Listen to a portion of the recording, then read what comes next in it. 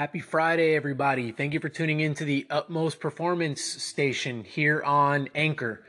Quick one today. On my ride, I was listening to a podcast, and I can't remember who the gentleman was on there, but he was a sports psychologist, and towards the end of the show, the host of the podcast, he took some questions from the audience that had been submitted ahead of time.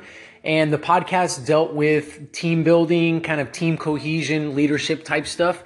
And one of the questions was, do you know of any examples of a team that is just doing a really good job of, exhibiting all of the factors of a good team in terms of its leadership and everybody moving in the right direction and the culture they have going and so on and so forth.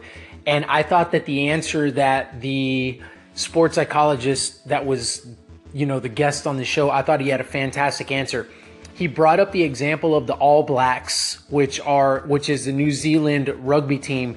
And he said, everybody would be quick to say, you need to mention the All Blacks. That's they're a highly successful team. They win.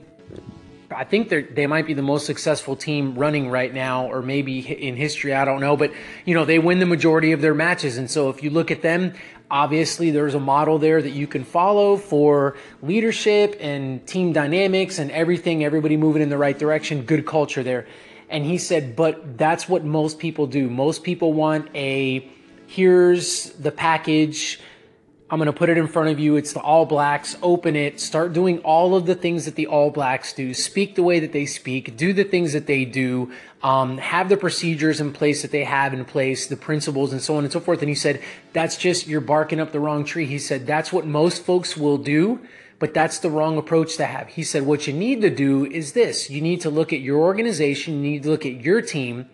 And you need to come up with your own model, and you need to come up with your own system that that will work with the personnel that you have, with the athletes that you have, with the employees that you have.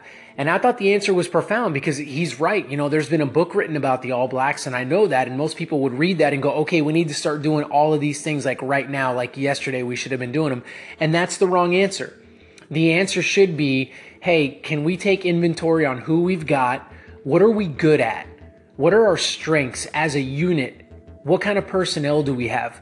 Who are the athletes on our team, and what are some of their gifts that we can utilize to the best of our ability? How can we make this all work for us? How can we have our own personal touch on what our leadership needs to look like and what our team dynamics need to look like? And I thought that was brilliant.